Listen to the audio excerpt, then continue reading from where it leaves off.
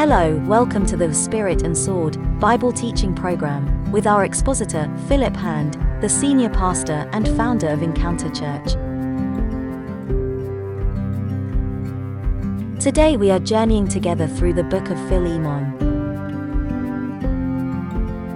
Let us join Pastor Philip now. We're in the book of Philemon. This is a one-chapter book in the Gospels. Amazing that this tiny little letter, a personal letter of Paul's to Philemon or Philemon, or however you want to pronounce it. And he was a friend of Paul's, and he's wrote this personal letter to him. And somehow, for the last 2,000 years, we've all been reading this personal letter. And how would you like your mail to be read? This is the truth of it. The Holy Spirit saw fit to include this into the canon of Scripture, and I can see why. I can see how this is a blessing. It's a very simple little letter that was sent with a messenger. I believe that as we look at this, we're going to glean some truth that's going to encourage us. And I believe the Word of God is all relevant. Every verse, every word, and every verse from the Old Testament to the New Testament is relevant to every believer. Yes, there's some things that don't apply to certain groups. I understand that. I understand that some things culturally are different. I understand that. But I believe we can learn from every scripture, and it should be learning, and it should be blessing and edifying us. So the intro is this. The name Philemon, it's is the way you would pronounce it. I prefer just to call it Philemon, and I'm sure he won't mind me mispronouncing his name, but it's easier to say. And it completely means friendly, so I kind of like this guy because his name is Phil, and he's a friendly kind of guy, and my name is also Philip, and but here he's his name is important because it's his nature, and I think that's very fitting. He was a wealthy, rich man. He had his own slaves, as we'll find out in the letter. He had his own servants, and he was from the Colossae area, the church to the Colossians, and he was what else can I say? It's that part of the world where it's kind of like Turkey and that kind of area, modern day Turkey area, and the Eastern Europe type, that kind of area is what the area of the world we're talking in. And that is where he somehow had met Paul. He got converted by Paul, and his household became believers, and he established this church, and he has what we believe traditionally would be a mention for his wife and a mention for his son. And here Aphia was his wife, and Archippus or Hippus, which means horse ruler, was his son. And he was probably the pastor of the church of the household as well, because I would imagine he was full of power and strength and vision, and obviously he had his father's resources, and I believe he was a good man. And of course here, horse ruler, he was in charge of some of his father's estate, and I believe the church also. And he's mentioned in the book of Colossians chapter 4 verse 17, and it says, pay attention to the ministry you have received in the Lord so that you accomplish it. And I think that was a word saying, don't be distracted by looking after the horses and looking after the stables and looking after the estate of the father. Pay attention to the ministry, and I believe that's a message in itself. Hallelujah. But that's the kind of introduction to this amazing little letter, and let's get into it. Let's get into studying this word together. So let's go into the greeting. So Paul, a prisoner of Christ Jesus, and Timothy, our brother, to Philemon, our beloved friend and fellow laborer. Okay, so here it's Paul, a prisoner, and he was captive and bound, and he was in jail. And I love it here that he's identifying that he's not in jail because of the Roman Empire or a captive of any of the cities he was in. No, he's saying here, I'm a captive, or I'm bound to Jesus Christ, and I'm captivated by Jesus. In other words, it doesn't matter where I am in the world, I'm a prisoner of Christ. I'm bound, I'm chained to Jesus, and I'm glad that I'm sentenced to be with Christ. And so he's saying I might be in physical chains, but you know what? That is just where God wants me, and it doesn't matter where I am. I'm actually a prisoner 24/7, but my jailer, my keeper is Jesus. And that's a tremendous faith statement in his first few words. I'm a prisoner of Jesus. I mean, we would never really refer to ourselves as prisoners of Christ, would we? Because we like to talk about how free we are, I'm under grace, I'm under freedom. But the truth is, we're actually, as true followers of Jesus Christ, as true disciples of Jesus Christ, we should consider ourselves as slaves or servants, bonded to Jesus. In other words, in chains, in servitude to our Lord and our God. And this is how Paul saw his life. He didn't see his life as anything other than being a servant, being a slave of Jesus. And, I commend Paul for this attitude, and I wish it was in the heart of all of us to be that humble. And he says, Timothy, our brother, of course, that's a spiritual son. Timothy was a spiritual son, and the book of 1 and 2 Timothy is about Timothy, or 2 Timothy, just like this letter is to Philemon.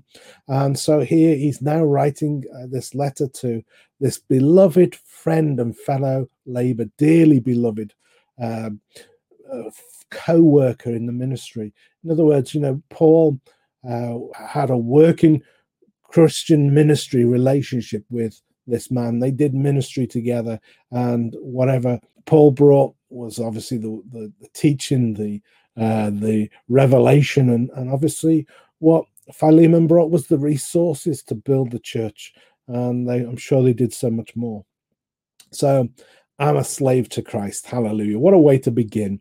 And so that's verse 1. Verse 2 says, to the beloved Apphia, probably not pronouncing it right, she'll have to forgive me when I see her in heaven, and their son Archippus, we believe their son, probably not pronouncing that either right, they'll have to forgive me too.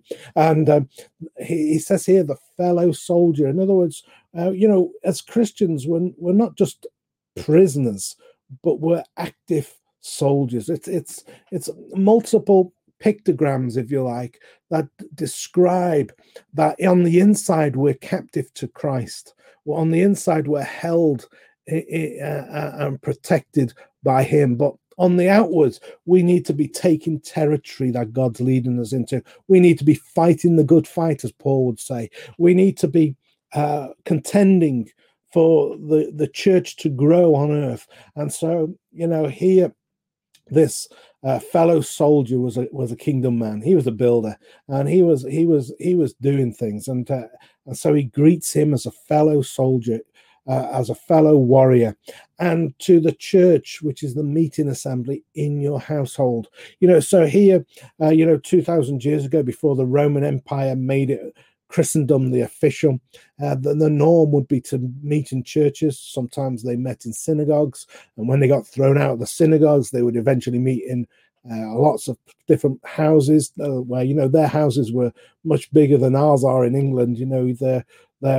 They could seat lots of people in one room. We're lucky if we can get 4 people in the same room in many houses in England, because we build everything small, because we're on a little island, and so many of us need to fit in. And so they had big open spaces that were ventilated because of the summer heat, and they could easily meet in these places. And then sometimes Paul, he would go into a building, it was sometimes like a college or some place like that, and he would hold public meetings in places of education. So there's all sorts of different types of churches.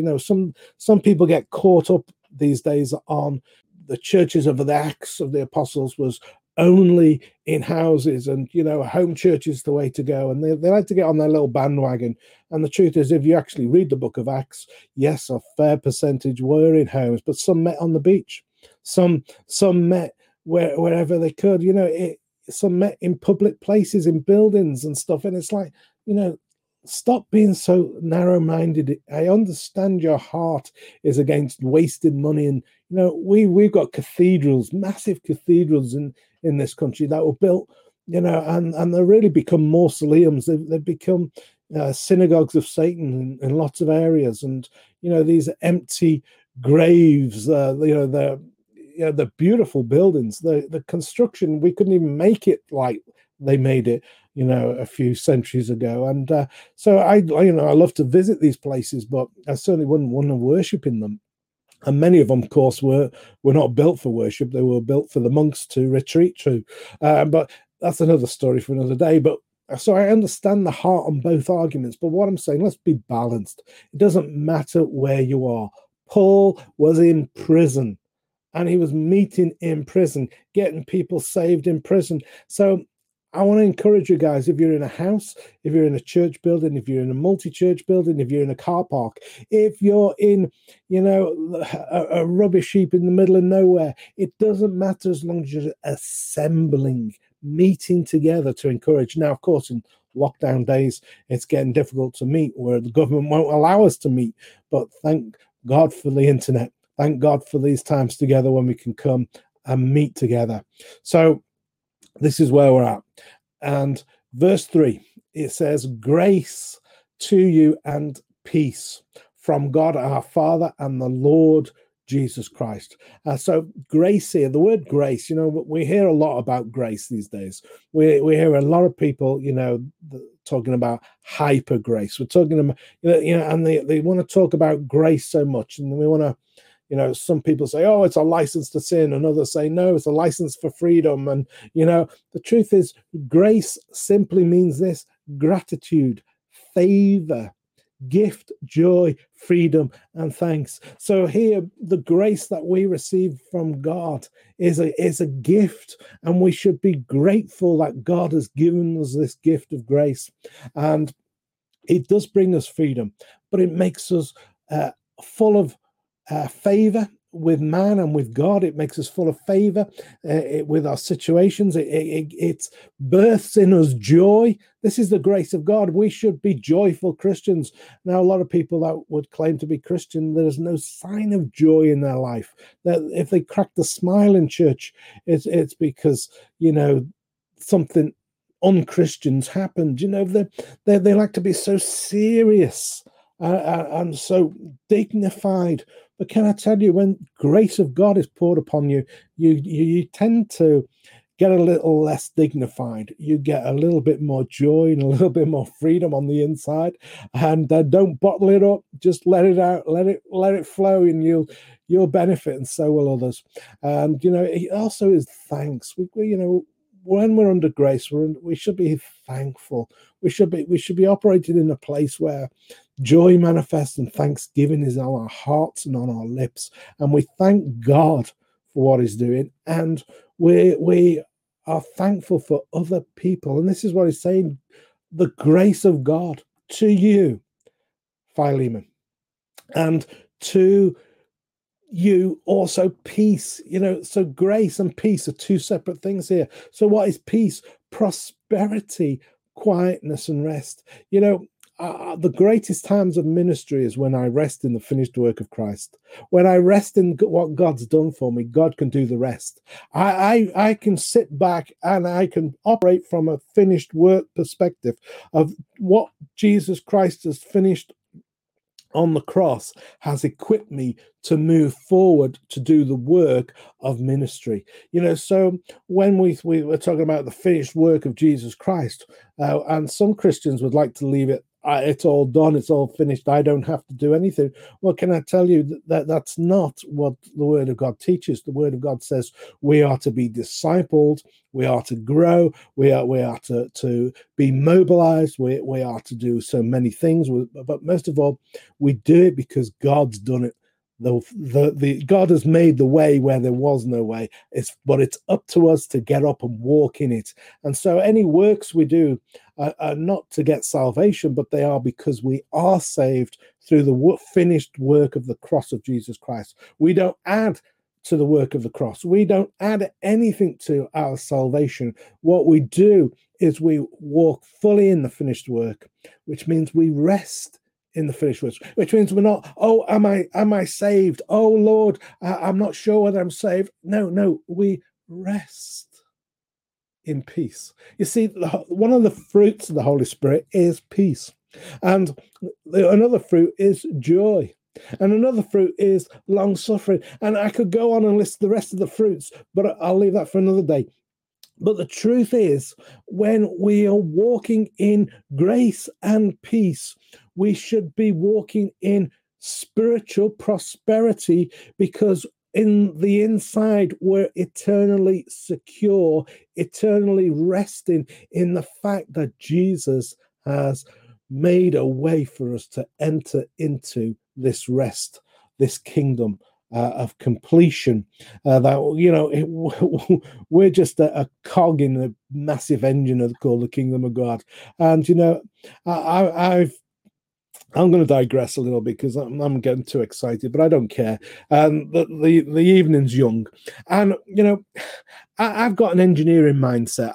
One of my character traits, which probably is not something to boast about, but one of my character traits that as a young boy, my brothers like to remind me of this. They like to tell me that I would take everything apart to see how it works. And so if there was a new I don't know, a new radio, new TV or something, I would be there with a screwdriver dismantling it to look on the inside to see how it worked. As a young boy, it's fascinating that I was that way. I was wired like an engineer. And the truth of it is, I'm too tired to take anything apart now, but I'm still interested in how it works. Anyway, but what I'm trying to say to you is, when you're in the kingdom of God, every component inside that appliance that I would take apart was important. And sometimes I would take something apart. People used to bring their old video recorders. You remember the VCR? They are big cassette tapes. If you're too young, you won't know what I'm talking about. But and they bring me their TVs to repair, because that's what I was studying at the time as a young man. And I would end up fixing the VCR or the TV, but there was always some screws left over. There was always a piece that I thought, where did that go? Where did that come from? I have no idea. Here, it works. Fingers crossed.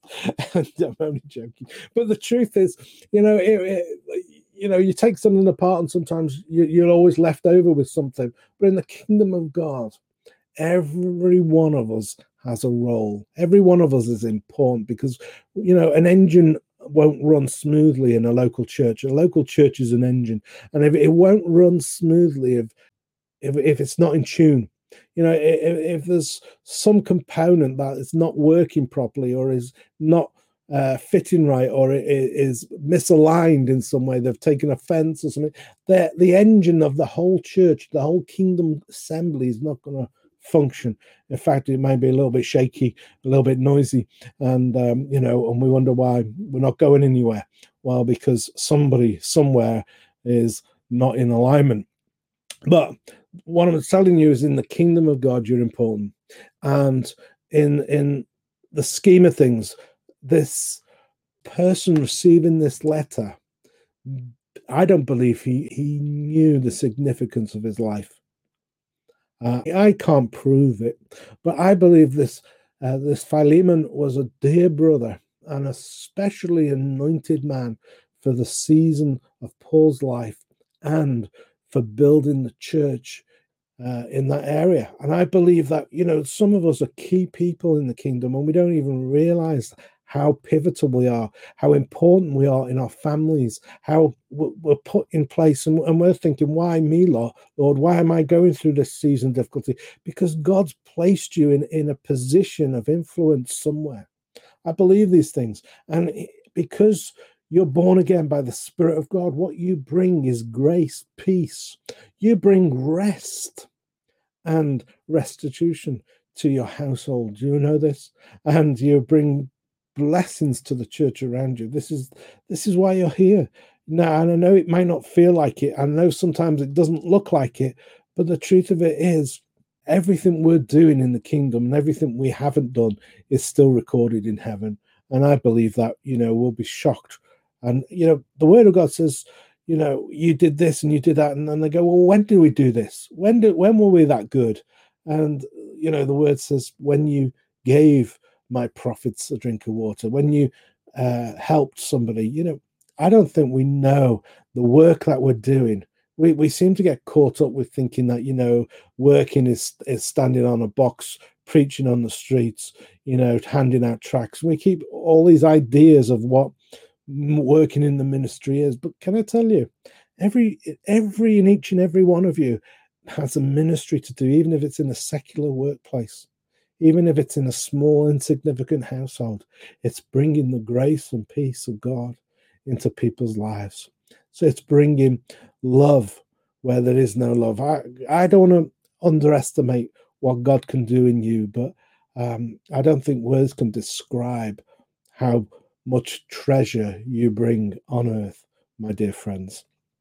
So here he says, from God our Father, your grace and your peace comes from God our Father, the Lord, supreme authority, Jesus Christ. The Lord there is supreme authority, Jesus Christ. Everything we have is because of the goodness and faithfulness of God. We're not faithful, but God is faithful. Hallelujah. So even when we've messed up, even when we've missed the mark, God never missed the mark. He's got the supreme authority over every situation in our life.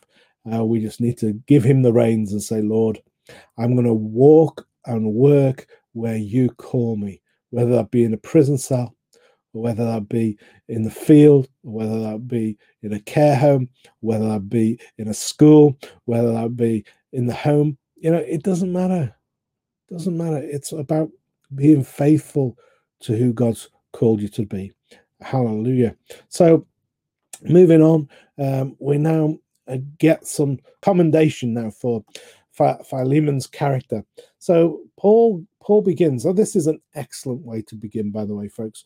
Whenever you're going to address a situation that needs an answer, and you're dealing with people, can I recommend to you that you always commend people for what they're doing and what they've done?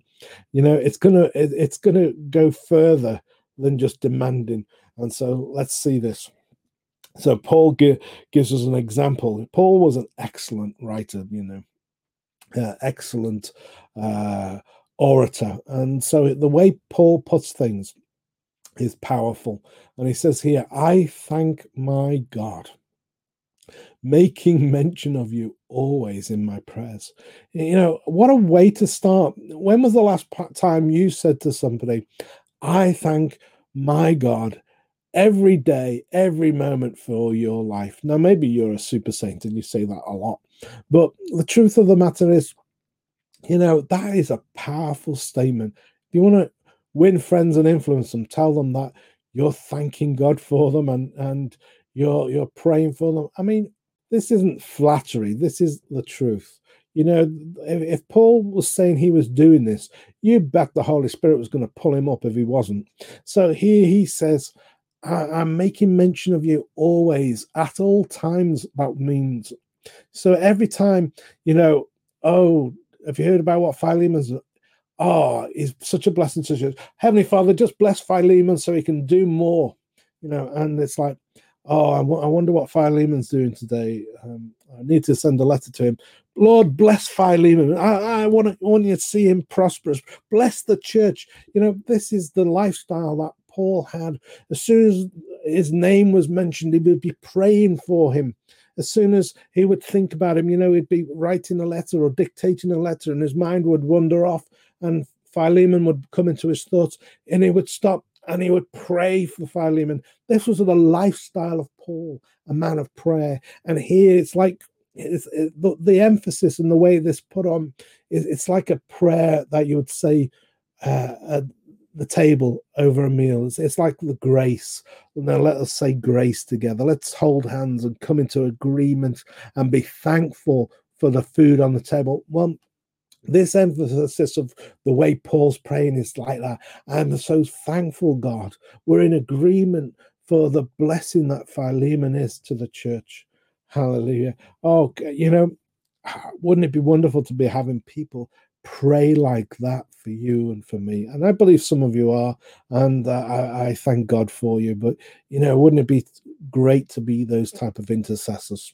So here in verse 5, it says, hearing of your love and faith which you have towards Lord Jesus and towards all the saints. Hearing, I'm hearing in the reports, people are coming and visiting, they're sharing what's happening with the church. And what I'm hearing is this: your love. One of the greatest things that you could ever mention, if you really want to, encourage somebody, is you hear that their love is having an impact.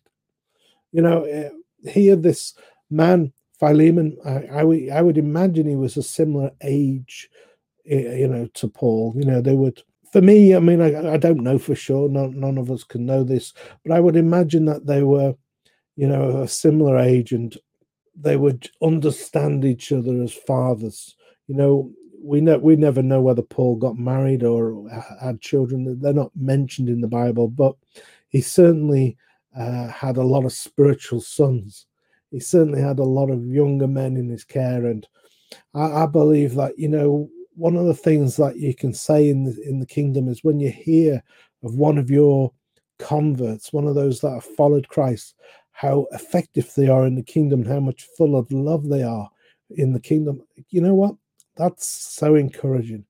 I believe that the church is lacking the fathers to encourage the sons to excel in the area of love.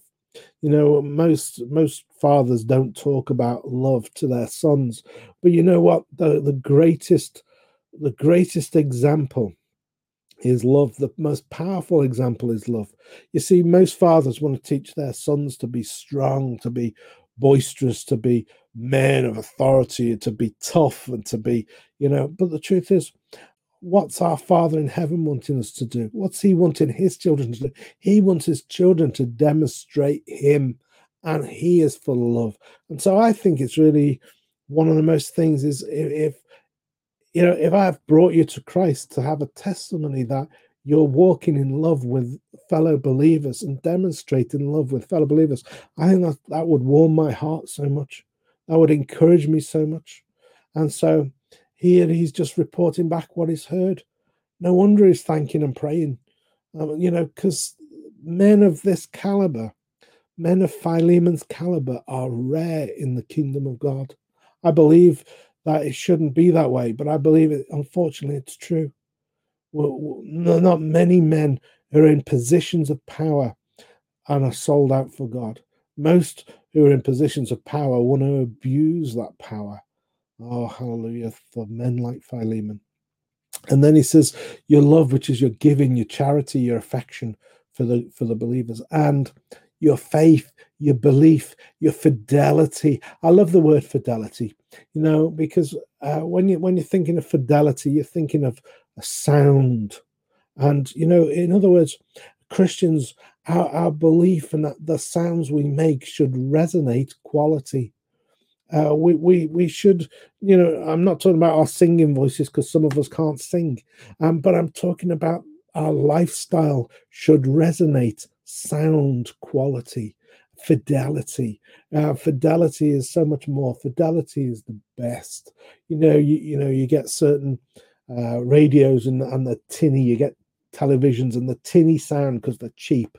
And you get something like, it's big brand name, and you turn it on, and everything vibrates with the quality and the deep and the richness. And the truth of it is, our Christian lives, you should be able to tell a true Christian from a false Christian, because the false Christian is tinny and fake. But the true Christian, when they speak, the fidelity, the quality, the richness of the sounds they make should be heaven bound words that, just are invading earth. Oh, come on.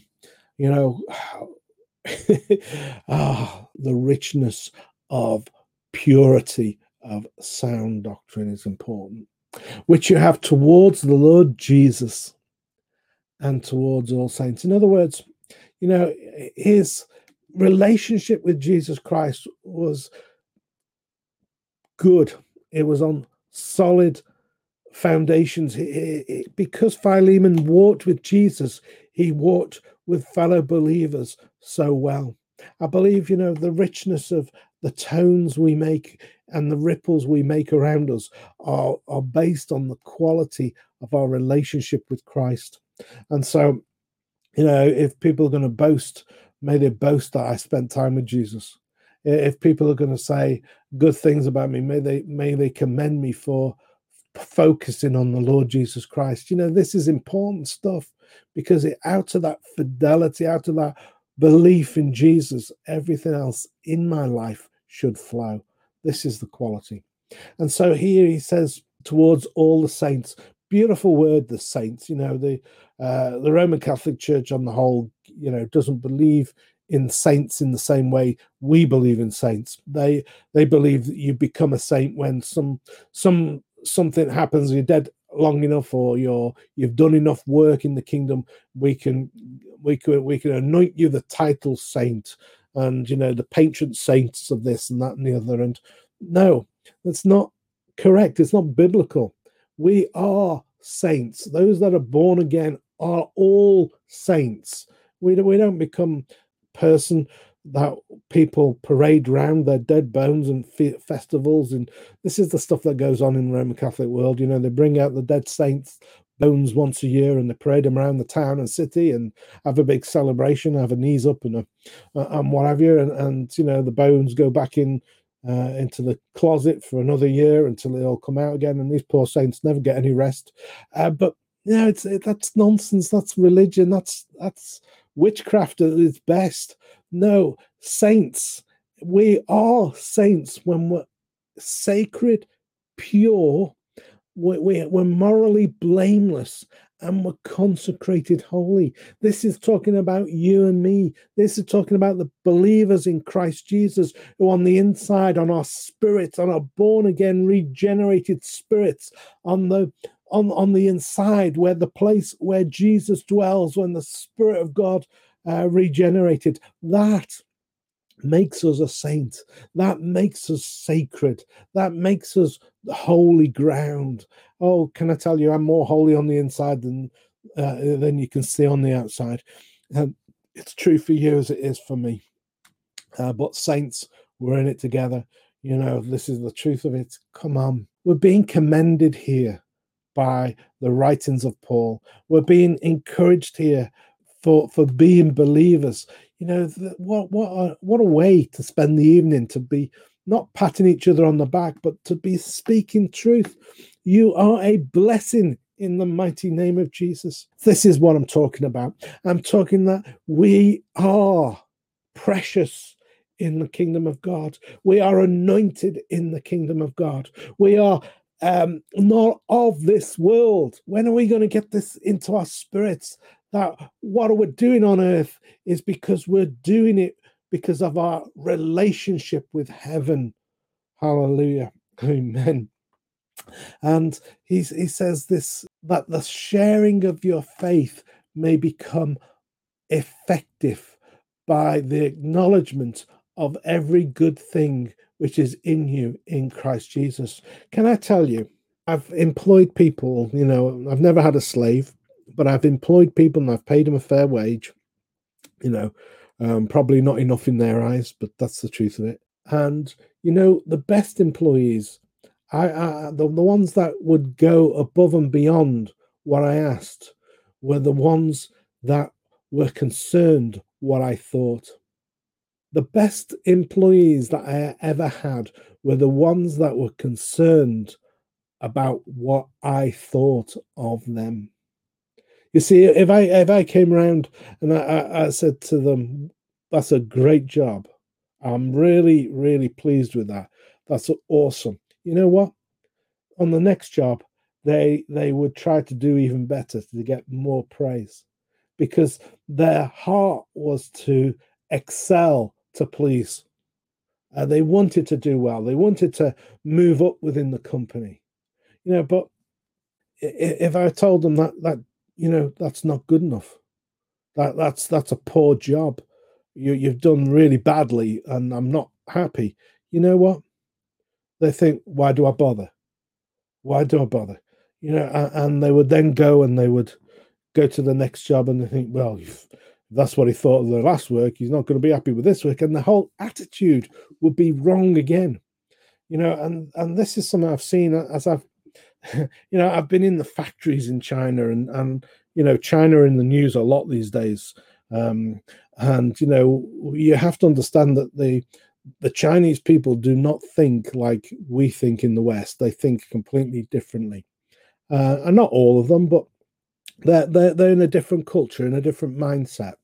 And when I was in China in those factories, and I sat with some of the engineers that were designing products and things, and I sat with them and talked through what they were doing and what they've been doing, and I gave them my perspective from the West, and I spoke into their lives, and I encouraged them and saying, I think you've done a great job.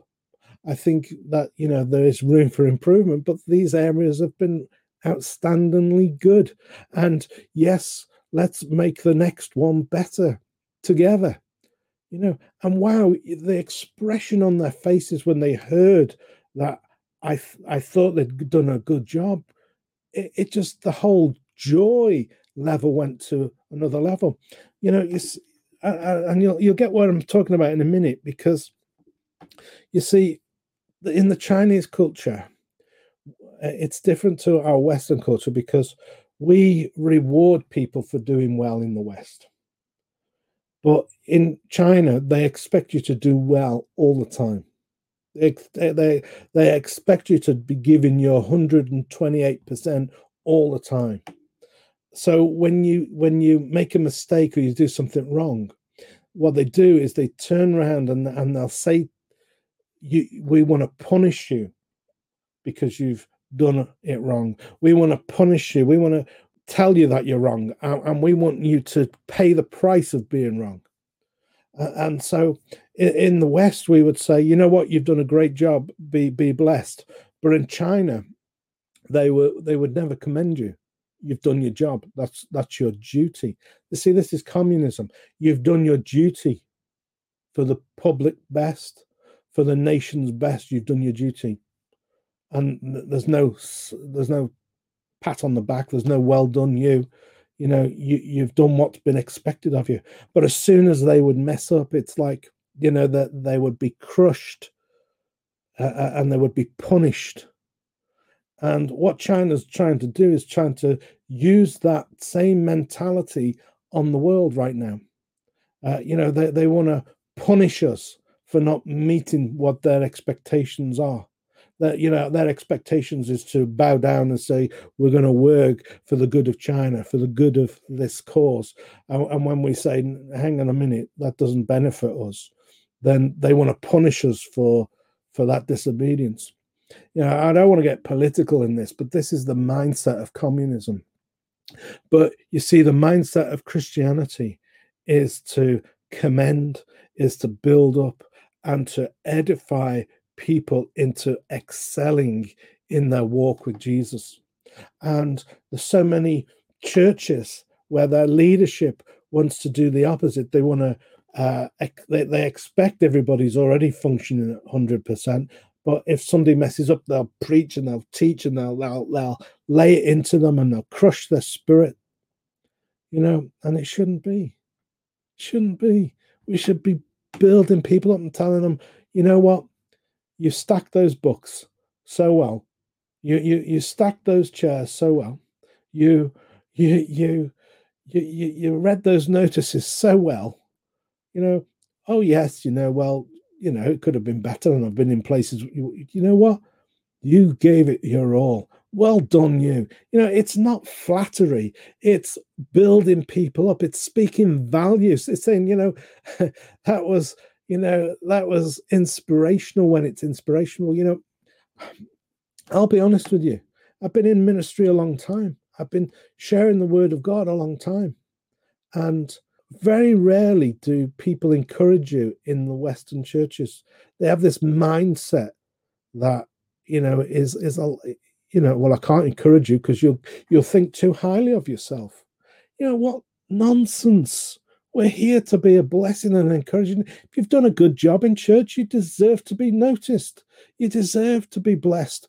You deserve to be praised because you did it for your Lord and your God and for the kingdom. You see, an ungrateful master thinks that he's entitled for you to be that way anyway. He's saying here that I believe that everything you've been doing, I want you to go to the next level. I want you to become more active and operative and more powerful in the kingdom of God. And this is what God wants for us. He wants you and me to be more effective in the kingdom. He wants us to be more powerful. But, it stems from our relationship with God. It stems from a relationship with each other.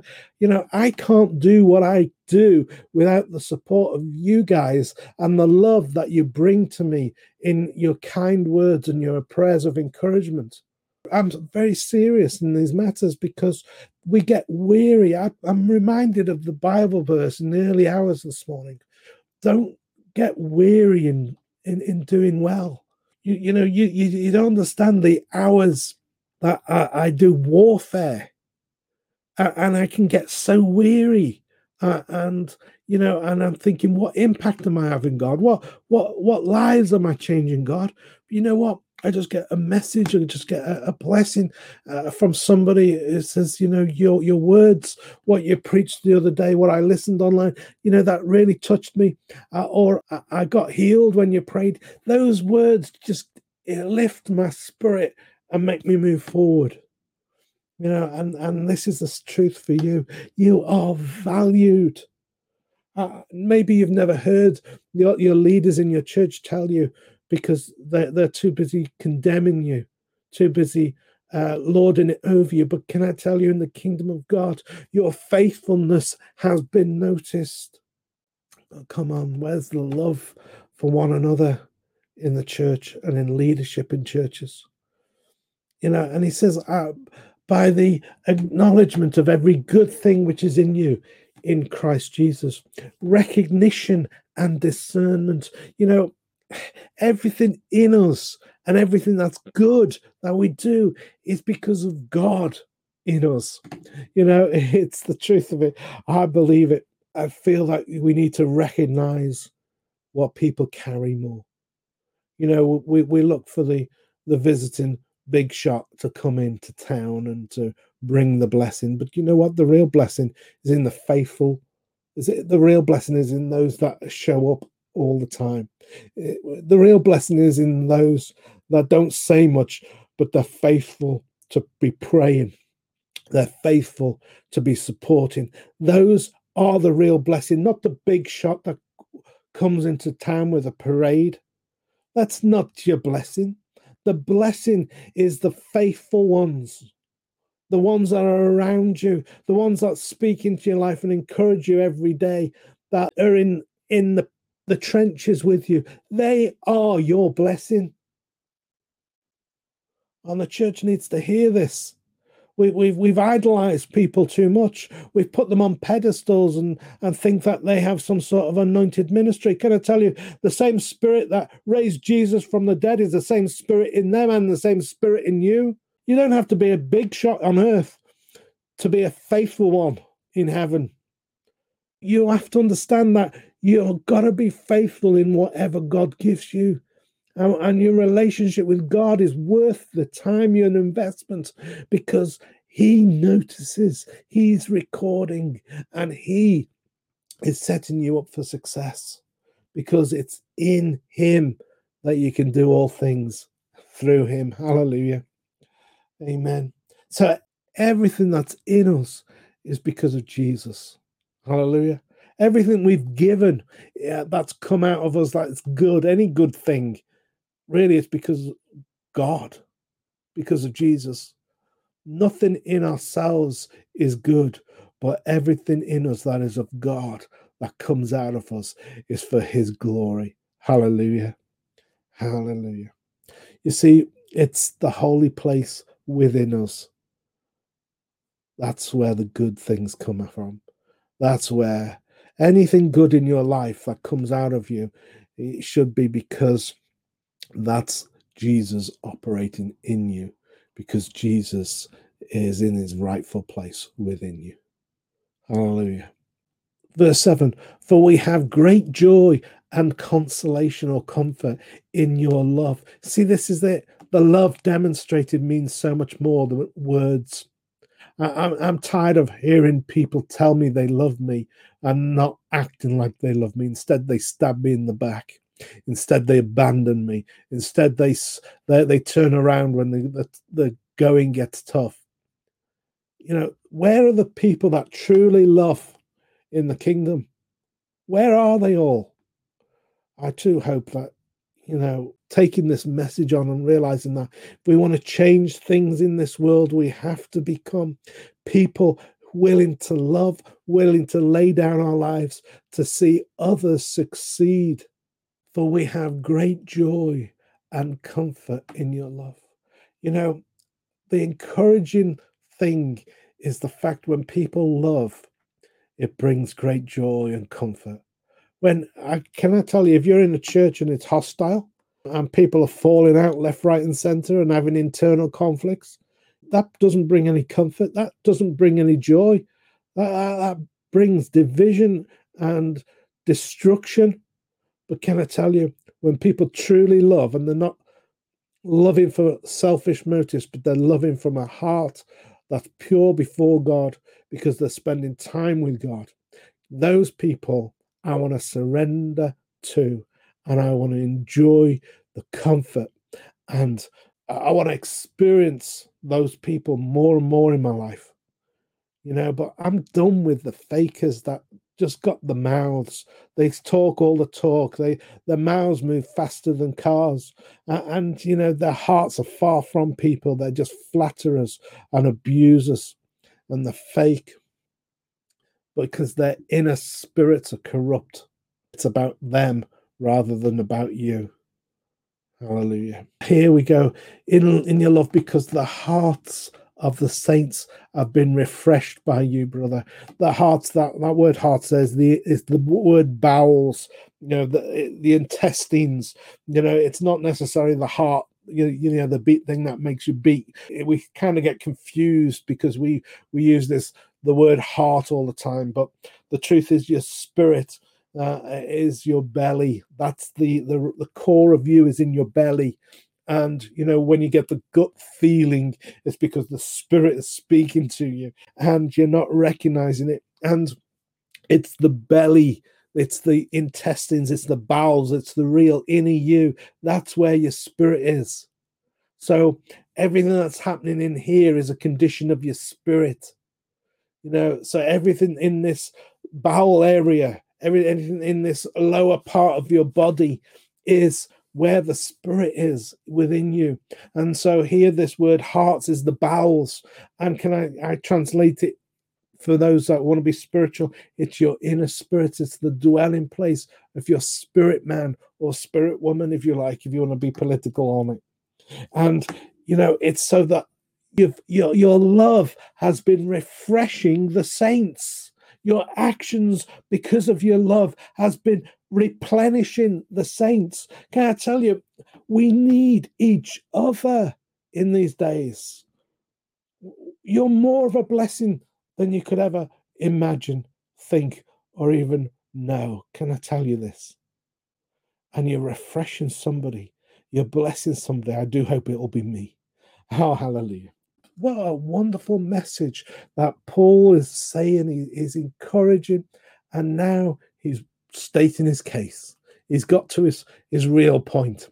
And here in verse 8 he says, therefore, though I might be very bold in Christ to command you what is fitting, yet for love's sake I rather appeal to you. Break this down. Therefore, though I might be very bold in Christ to command, that's the word command here, is to charge you with a duty. It's it's like a military order. When you get I'm charged with guarding this post. I'm charged with commanding this, whatever it is. It's a military term, and we are in the kingdom. Christ gives us commands. He gives us charges. Charges really are not like police are charging us with a crime, but they're charging us with our duty. But it's up to us to carry out our duty. So when God says, I charge you with being a good soldier, it's our duty to be a good soldier.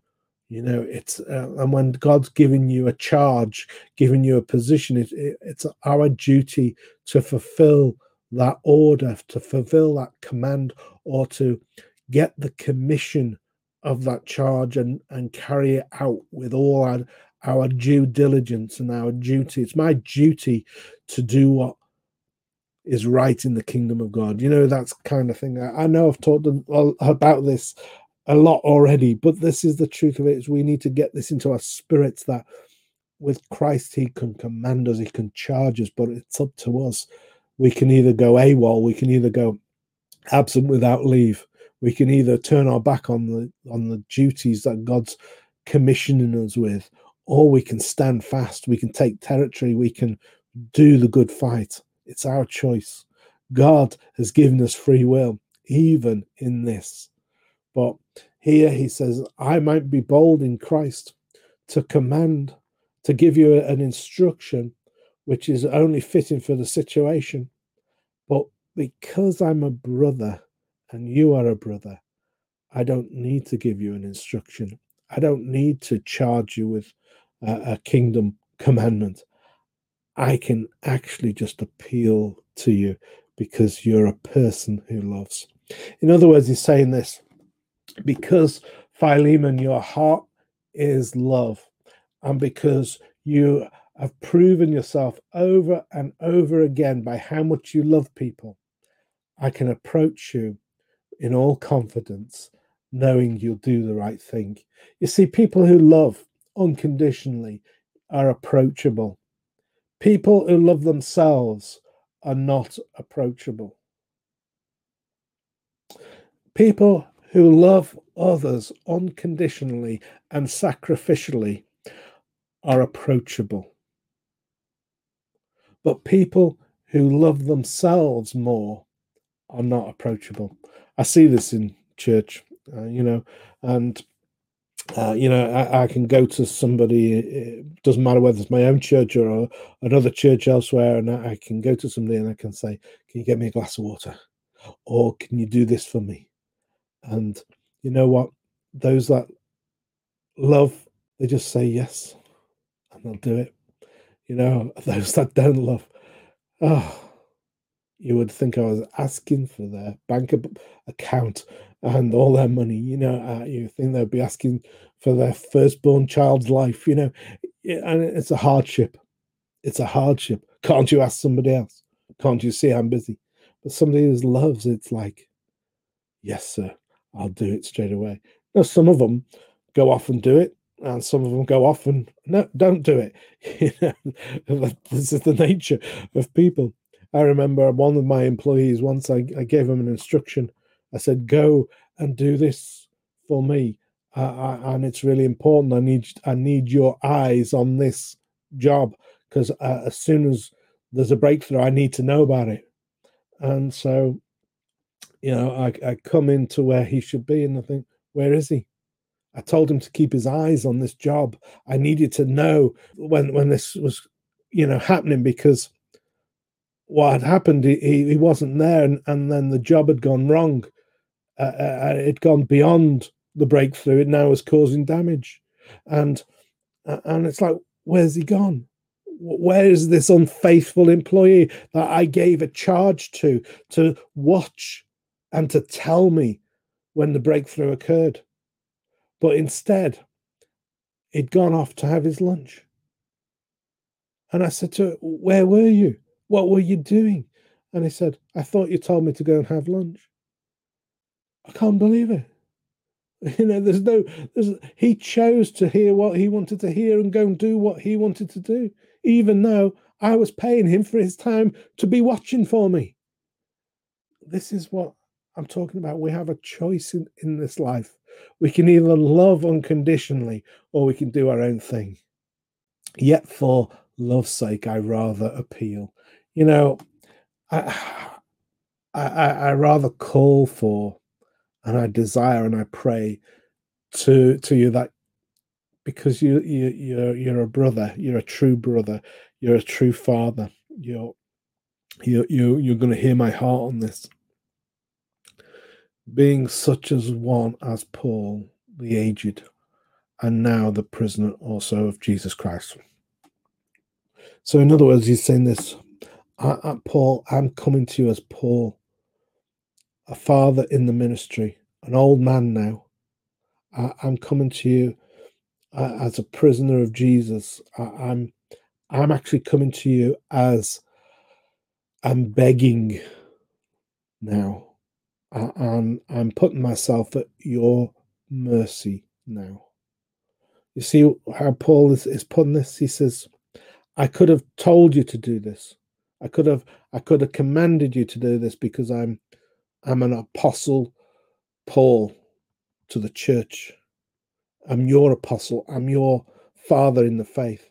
But actually, I'm coming to you as a brother, as somebody not in a position, but as an equal, or even less than an equal, because I'm a prisoner. You see, there's different ways we can ask in the kingdom. We can ask, we're thinking that we're important enough to deserve it, or we can ask from humility, hoping that the person we're asking will operate in love. I want to be that person that is approachable and will operate in love. This is important. I want us to develop this culture in our churches, that we become honorable, faithful, and approachable, and we walk in humility, esteeming not I'm pastor or apostle or prophet or evangelist or teacher. No, I'm a brother. And what's more, I don't deserve this, but I trust you with this. You know, this is the heart of Paul. And he says, I appeal to you for my son, Onesimus. And his name means profitable. I appeal to you for someone else. So all that Paul's been getting to, all the humbling of Paul before, the bowing down, the praise, all it's been to do is not for Paul, it's for somebody else. This is the heart of Paul. Paul gets such a bad rap from the church, from people who don't understand who they're talking about because they're offended at something. Well, they need to grow up. They really, really, really need to understand that Paul's heart was for to do the right thing in every situation. And if that meant taking the low road and humbling himself to see somebody else exalted, he would do that. I want people like Paul in my life, great men and women of faith, but with enough humility to not think they're special. That's the kind of people I want to surround myself with. That's the kind of person I want to be. So he says, I appeal to you for my son. Basically, this guy I'm appealing to you for a runaway slave that belongs to you, Philemon. One of your slaves who ran away from you. This is the consensus. This is pretty much who Philemon was. He somehow found himself in prison with Paul. Whether he was there as a prisoner or whether he was there as a working slave, I don't know. But he was found himself in prison. This Onesimus found himself in prison, and he'd run away from Philemon. And Onesimus had become born again. And it says here, whom I have begotten has been born again, regenerated, while in my chains, prison shackles, And so here, he's been born again, regenerated. Who I have led to Christ, whilst in my chains, in my prison shackles. Even when I'm chained up, I can still lead people to Jesus. Can I tell you, when the world chains you up, you can lead people to a relationship with Jesus by your fruits. You see, you can either act like a hurt prisoner, or you can act like a man full of grace and a prisoner to Christ in the prison. I'll tell you what, because Paul may have been a prisoner in chains, he wasn't a prisoner in heart. His heart was for Jesus. His heart was enslaved to the kingdom and not to this world. And so he says, because even in these chains, I have the privilege of leading one of your runaway slaves into the kingdom of God. And it says here, who once in the past, verse 11, who once which means in the past, was unprofitable. Notice his name was profitable. Omninus, it can be translated profitable. So his name was profitable, but he was unprofitable in the past. But you see, when Jesus gets hold of somebody that you write off, somebody that runs from the kingdom of God, somebody that disobeys, somebody that's totally useless, because that's what unprofitable means, somebody that was useless, more trouble than they were worth. That's who this person was in the past.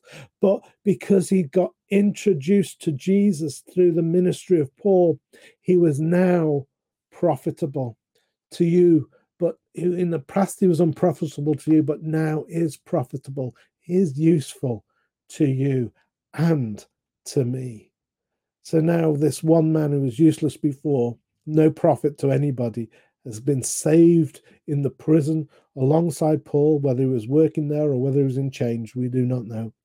But now we know that he has become profitable. Every runaway person in your life, whether it be a child, whether it be a friend, whether it be an employee, whoever's left your life running from God, running from the call, running from whatever, they've left your church and they've gone. You know what? They might have been unprofitable, but when they get introduced to Jesus, when they truly get saved, their whole life is going to turn around. And this is what had happened to this man. And so now I'm sending him back. Verse 12, he says, I'm sending him back. You therefore receive him, feed him, and be friendly towards him. That is my own heart's desire. That's my spirit's desire. Paul's saying when he comes back with this letter, because, Paul was, pretty much looks like he sent this slave back to his owner with Paul's letter in hand.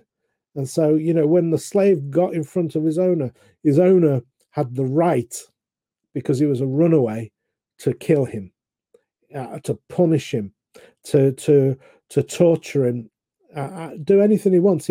Basically, his life was the property of the slave owner. So Philemon was in his rights to kill, torture, do anything he wanted to this slave. But because he'd got saved and now he was returning to his owner's house, he was worthy of death, but now he was going to be received as a friend. This is a tremendous gospel message in this, that we're guilty of running away from God, our Father. We're guilty of running from the household of heaven. We're guilty. And if we went back into God's presence, we would be guilty. But when we're out in the wilderness and we encounter Jesus and we get a transformation, a regeneration of our internal souls and internal spirits, when we get the revelation of who we are really in Christ, when we return to our Father, he isn't going to punish us.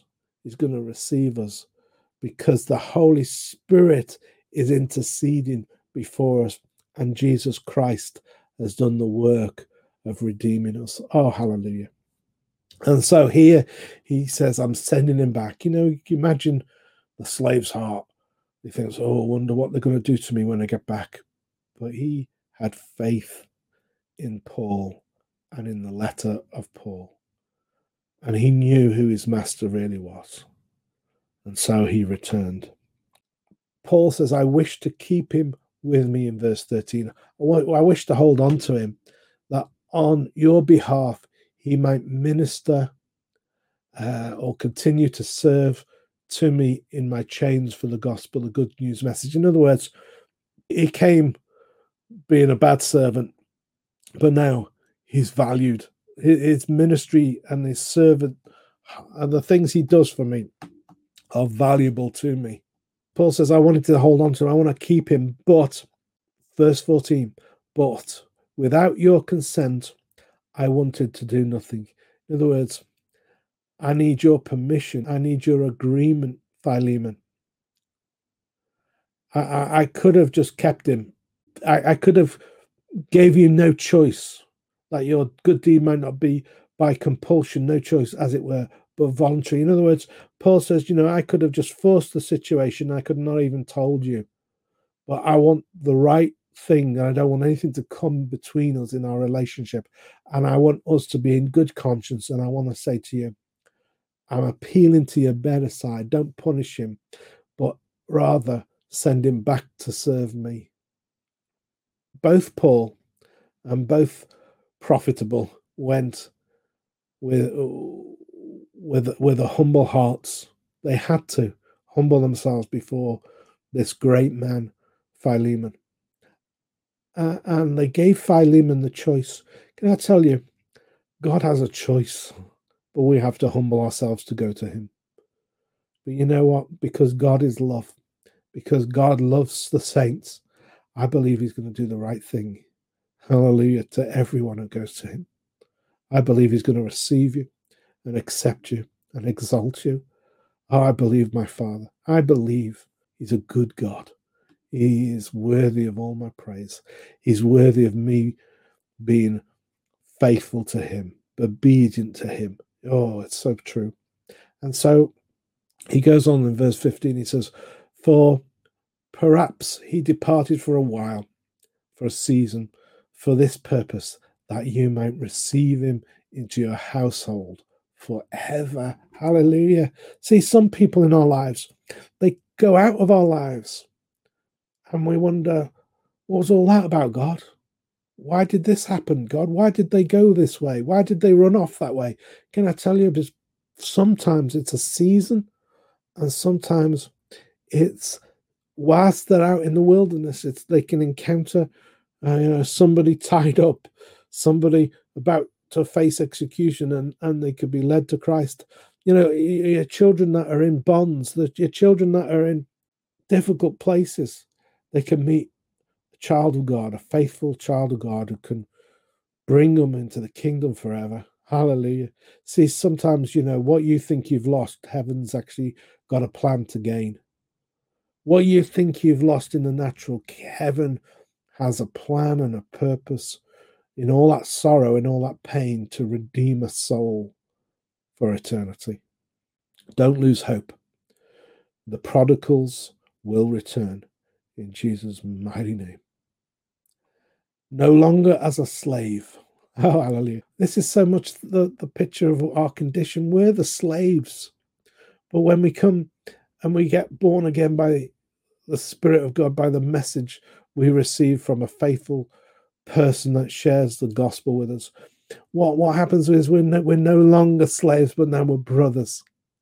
No longer as a slave, but much more than a slave, a brother, a beloved brother, a servant brother, a heart to serve. Hallelujah. Only God can do this. Man can't do this. People can't change. You've heard the expression, a leopard doesn't change its spots.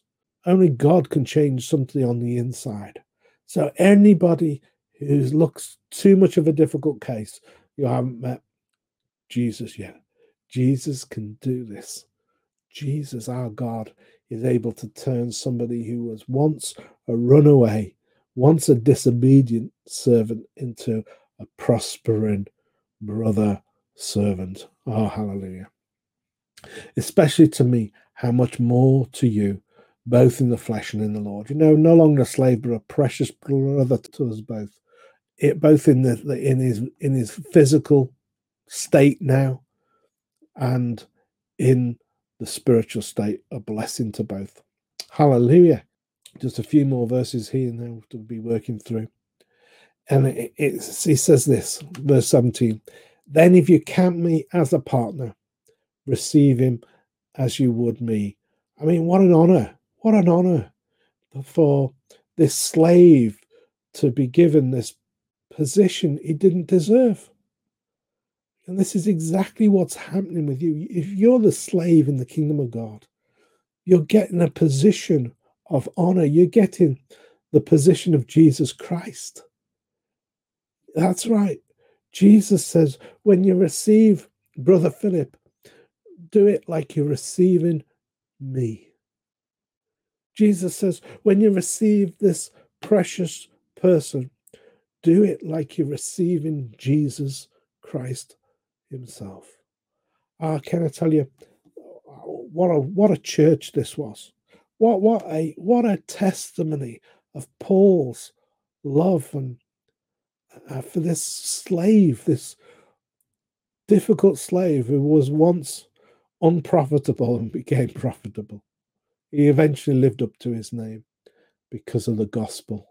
Can I tell you, the gospel is more powerful than you can ever think, imagine.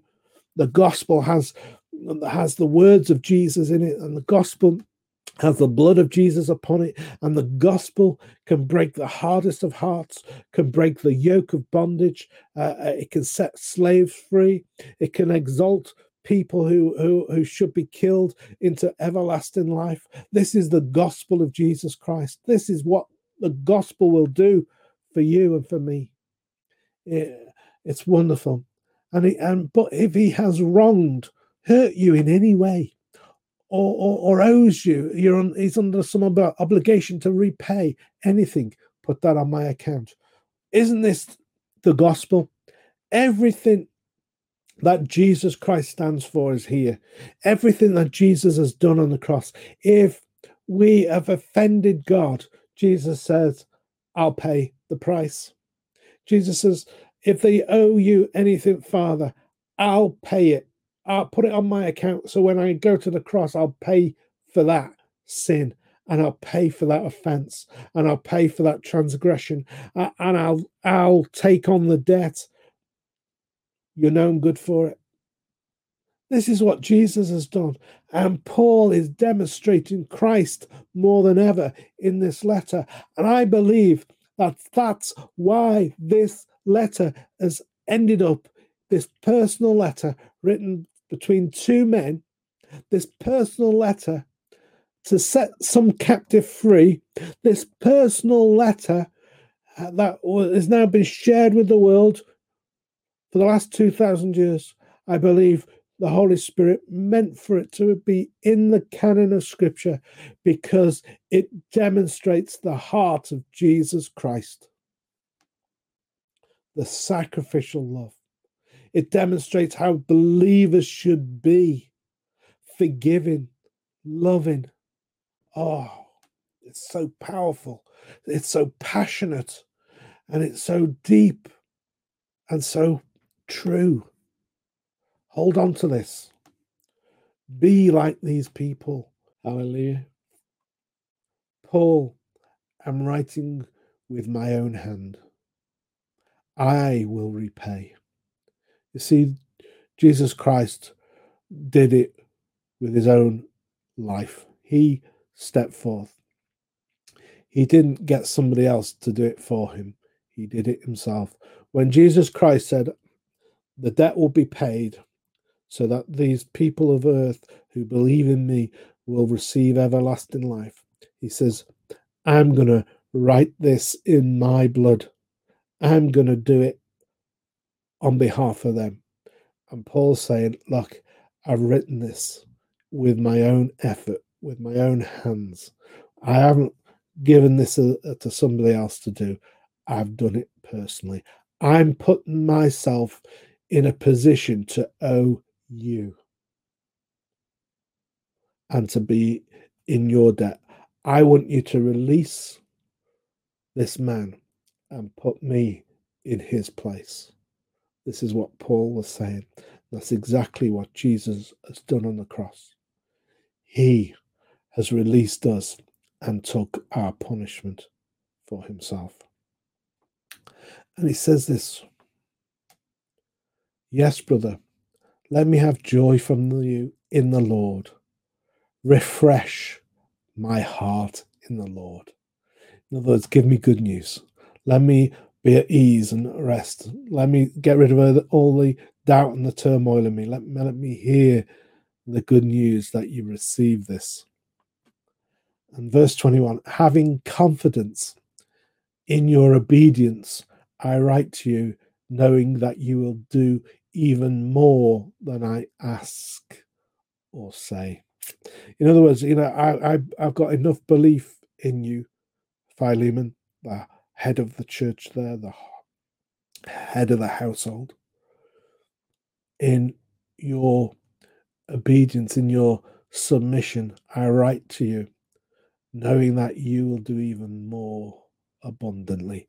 You see, when you approach a true man and a true woman of God, they'll give you more. That's why Jesus said, that give them your coat. If they ask for it, give them your coat, because the person who really loves will go that step further. They won't just talk about being a blessing. They actually be a blessing, a real blessing, not just talkers, but actual doers. Demonstrate love. This is the truth of it. And he says here, but meanwhile, also prepare a guest room for me.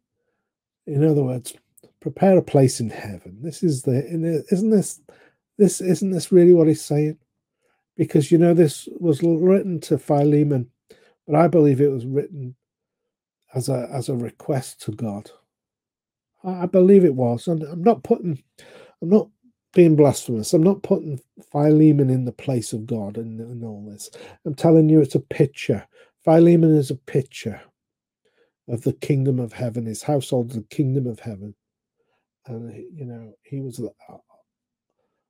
over that. And what he's saying here in verse 22, but meanwhile, also prepare a guest room for me. Maybe he was praying that, I will be delivered from this. But I think he knew that he was a slave to Christ first. And he was just encouraging them and commending Philemon. But really what he was saying is, receive me in heaven, Father. Thank you that you're preparing a guest room for me, a place to rest, so that I've run my race well. And he says, for I trust you through prayers. Why would he say prayers to Philemon? He's not, why would he emphasize prayer? Because we pray to the Father in heaven. And so he says, I trust you through earnest prayers. I shall be granted to you. I shall be delivered to you. So this was, I think, a double meaning. It was, if Christ's will is for me somehow to get out of these chains and to come and to see your wonderful faces, it'll be an answer to prayer. But you know what, Father, not my will, but yours be done. Prepare a place for me, for I know I'm about to be delivered to death, and you grant me a place in heaven. I believe this is the truth of the Spirit. This is the essence. And then he says, just these last 3 verses now. Epaphras, my fellow prisoner in Christ Jesus, greets you, as do Mark, Articus, or Asticorus, or however you would pronounce his name, and Demas. And so here, this is John Mark, this person, Aristarchus, or whatever his name is, and Demas. And, so Demas is later deserted Paul because he loved this present world. And we read about that in 2 Timothy. People that are with you today might not be with you tomorrow.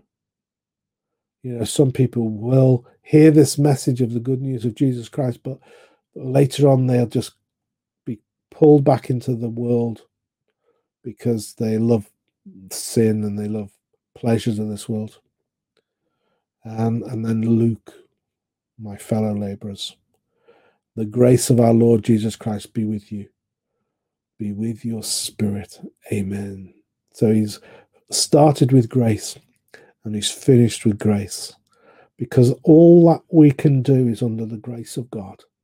So these group of men who were traveling preachers, traveling ministry, church establishers, had come and they'd gone to Colossae and they'd helped to establish this work.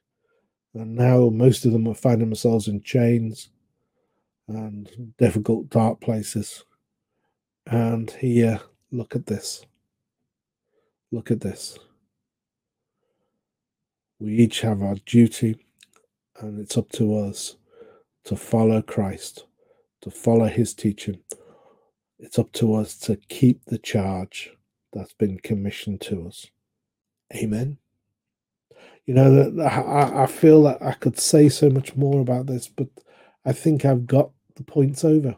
I think you've understood what my heart is, that we have to be people of character. We have to be people of integrity. We have to be people full of the love which comes out of the presence of Jesus. Hallelujah. Amen.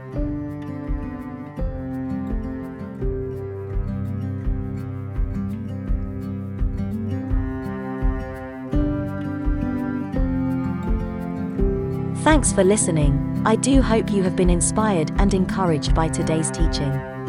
If you would like to find out more or share a testimony, then you can visit our website at encountertv.org. Join us again next time for more Spirit and Sword teaching with Pastor Philip.